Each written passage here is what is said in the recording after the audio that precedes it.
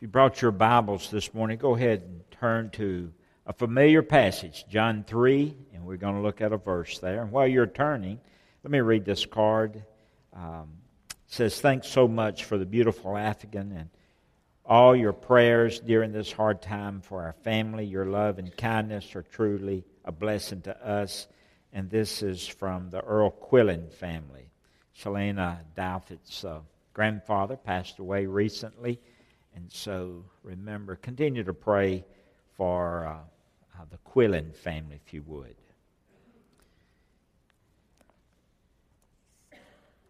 Well, today, February the 14th, is recognized as Valentine's Day. And so, it's kind of an exciting day to celebrate. I was looking up some things in regards to Valentine's Day, and something I found interesting was Americans began to exchange homemade Valentine cards in the early 1700s. Been given cards for a long time. In 1840, a lady by the name of Esther Howland began to sell the first mass production of Valentines in America. She just made these out of scraps of cloth that she had and lace, and she would write notes on these cards, and she began to sell Valentine cards or Valentines. She's known as the mother of Valentines. Now, according to the Greeting Card Association, I didn't know this, but there's an estimation that there'll be 1 billion cards sent out each year on Valentine's. This is the second largest time that people send cards. The first being Christmas, and there's 1.5 billion sent out at Christmas. So that's quite interesting. So this is Valentine's Day. So happy Valentine's. And with that in mind, I was thinking about a verse that would be fitting for today, and of course, John 3:16 came to mind. Because I believe with all my heart that God has placed inside every person the emotion of love. And along with that emotion, the desire not only to love, but to be loved. And so this morning I want us to look at the greatest text perhaps in the entire Bible on love. This verse, no doubt, was the first verse that many of us memorized, we learned. First verse we ever memorized, first verse we ever learned. It'll probably be the last verse that we'll ever forget. It's a verse that's brought thousands and thousands and thousands, multitudes to Christ. It's been described by Martin Luther as the Bible in miniature, described by A.T. Robinson as the little gospel. Someone has described John 3:16 as the Mount Everest of Scripture. Someone else described John 3:16 as the gospel in a nutshell. F.W. Boreham calls it everybody's text. And the verse is so simple that even a small child can understand it. John 3:16 is also known and described as an inexhaustible text. Dwight L. Moody invited a friend of his, Henry Moorhead, to come and preach at his church in Chicago in his absence. Moorhead came. Moody returned a few days later, discovered that Moorhead had preached several nights there at his church, not just one time, but several nights, and the crowds continued to get larger and larger and larger. And Moorhead had used John 3:16 as his text. And Henry Moorhead started preaching at the age of 16. He died at an early age of 33. And his text for every sermon that he preached his entire life for 17 years was John 3:16. Every text, John 3:16. Different sermons, but the same text. And so his sermons were different, but his text was the same. So John 3:16 is an inexhaustible text because it's about the love of God. Now, is there anyone who can explain the love of God? That's something that just mystifies everyone. There was a hymn that came out years ago, and our choir has sung this hymn, and it's by F.M. Lehman, and the title of it is The Love of God. Listen to this just a moment. The love of God is greater far than tongue or pen can ever tell. It goes beyond the highest star and reaches to the lowest hell. The guilty pair bowed down with care. God gave His Son to win. His erring child He reconciled and pardoned from his sin. Could we with ink the ocean fill? Think how much ink that would be. And were the skies a parchment made, were every stalk on earth a quill, and every man a scribe by trade, to write the love of God above would drain the ocean dry, nor could the scroll contain the whole, though stretched from sky to sky. O love of God, how rich and pure, how measureless and strong, it shall forevermore endure. The saints and angels' song. Inexhaustible. God's love is indescribable and it's inexhaustible. And so this Valentine's Day, I want us to look at perhaps the most cherished verse, if there could be one, in the Word of God, and that's John 3:16. Stand with me just for a moment, and we're going to quote this verse together, or read this verse together.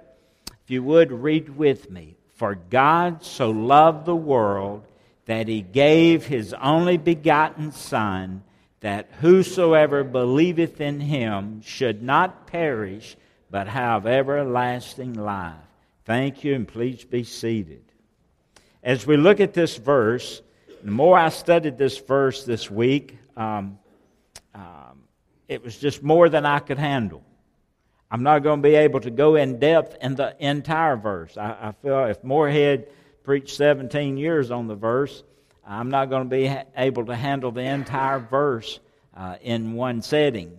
But I want to share with you just John 3:16, perhaps some thoughts that you've never looked at before as God shared them with me. First of all, I want you to notice that God's love is global. God's love is global. For God so loved the world. Now, he uses the word love there, and you're well aware, perhaps if you've attended church here for any time, that I've taught from time to time the different types of love that's used in the Greek. There's 3 Greek words for love, but the word used here is agape. Agape, that's a self-sacrificing love. So God so loved the world. That's a self-sacrificing type of love. For God loved. Agape, that's a spiritual love. A spiritual love. It's a love that desires to give. For God so agape the world, for God so loved the world that He gave. See, the word agape, that love is a giving love. Willing to sacrifice, a self-sacrifice. It's a love not based on a person's worthiness. It's a love not based on the worthiness of the object, but on the character of one that's loving. So the object of God's love has nothing to do with His love. Regardless how bad you might consider yourself, or how terrible, how much a sinner you consider yourself, God's love towards you is not based on your worthiness. It's based on His character. God is love. That's His character. So the origin of agape love, the origin of spiritual love is God. You see, you can trace love back to its source. A God who loves like our God loves was unheard of in the pagan world. Now the pagans during the time of Christ and before and since then had all types of gods. There were a number of pagan gods. They had all kinds of gods. They had peaceful gods, and they had fighting gods, and they had lazy gods, and they had lustful gods. They had all these gods, but they never did say that they had any God that was a God of love. That was foreign to them. And so our God, love is traced back to the source. A God who loves like our God loves was unheard of during the pagan time. But notice what he says. He says, for God. That word for is a real important word. It's a definite article, meaning a definite article is used in the Greek also gives definiteness to the term. Definiteness to the term. For God. For God. The God. Which God? The only God there is. For God. It's a definite article. There's none other. It's just Him. And so God, our God, the only God that exists, the only God there is, this God so loved. And so the fundamental assertion about God of the Bible is that He's a God of love. For God, the only God, which God, the only God there is, loved. 1 John 4:8 says, God is the God of love. God is love. Now notice the overflow of God's love for God, the only God there is, so loved the world. So is a real important word. So. It emphasizes God's eternal, God's consistent, total love. For God so loved. Jeremiah 31 verse 3 says, God's Word says, I have loved thee with an everlasting love. For God so loved, an eternal love, a consistent love, a constant love, a total love. That's the love that comes from God. Different from all others. He's a God of love, an everlasting love. Someone has defined it, Robinson may have defined it, as a love beyond the vanishing point. It goes beyond the vanishing point. Continues on and on and on. You know, there was a time that you began to love your mate. There was a time that you began to love your children. Now, Judy and I met first time when we were in college at Northwest back in 1969, late 69 perhaps. That's when we met.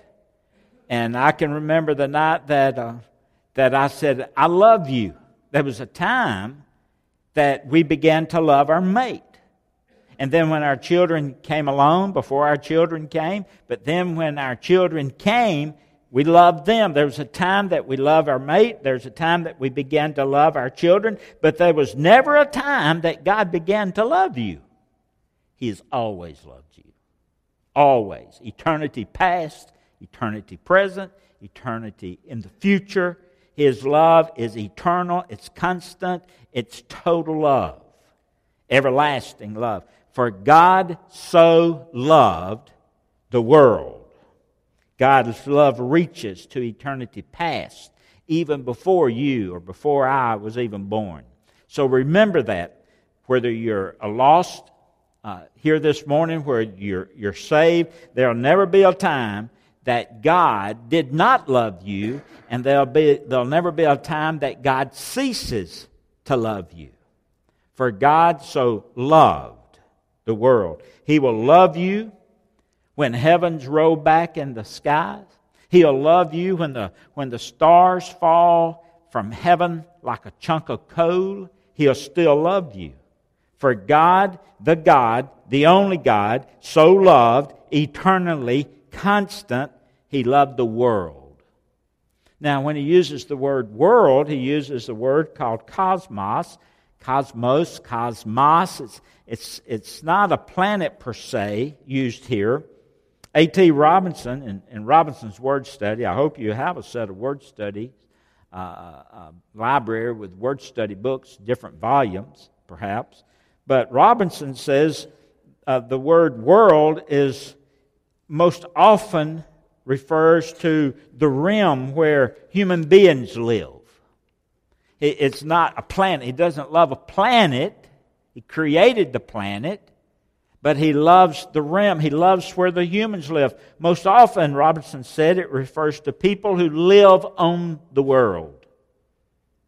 Robinson said in his word study, it means the whole human race. Robinson said it refers to the sum total of all people. God just doesn't love some, God loves all. For God so loved all people, the world. And so to our Calvinist friends, we've been studying Calvinism on Sunday night, and we're in week 7, I believe, tonight. To our Calvinist friends, there's no hint whatsoever in John 3:16 that the word world refers only to the world of the elect, but it refers to all people everywhere. Here's the point. God does not just love the elect, but God loves everyone. For God so loved the world, those that own the world, that are upon the world, upon the earth, that He gave His only begotten Son. So God loves all people. He loves all people. He loves Americans, but He loves all nations. He loves not just white people, but He loves all races. The song we sang in Bible school, Jesus loves the little children of the world. Red and yellow, black and white. They are precious in His sight. Jesus loves the little children of the world. For God so loved the world, all people. Now, what kind of world is it? Well, it's full of people, but what kind of people are they? 1 John 5, verse 19 says this whole world is wicked. We live in a wicked world, and we know that we're of God, and the whole world lieth in wickedness. That's the kind of world we live in. I don't have to tell you what kind of world we live in. You're well aware of the world we live in. Romans 3:19 says the whole world is guilty before God. Evangelist Jesse Henley says only God could love a human being. Imagine that. Think how wicked. Think we're all sinners by nature and we're sinners by choice. And think how wicked the human soul is. The human mind and what all it can develop. Henley said only God could love a human. So how can God love a sinful world like ours? Well, the answer is God's love is not conditioned by the worthiness of the person that receives it, but by the character of the one that's doing the loving. And that's so important. God's love. It reaches out to everyone. Galatians 2:20, one of my favorite verses, just simply says this.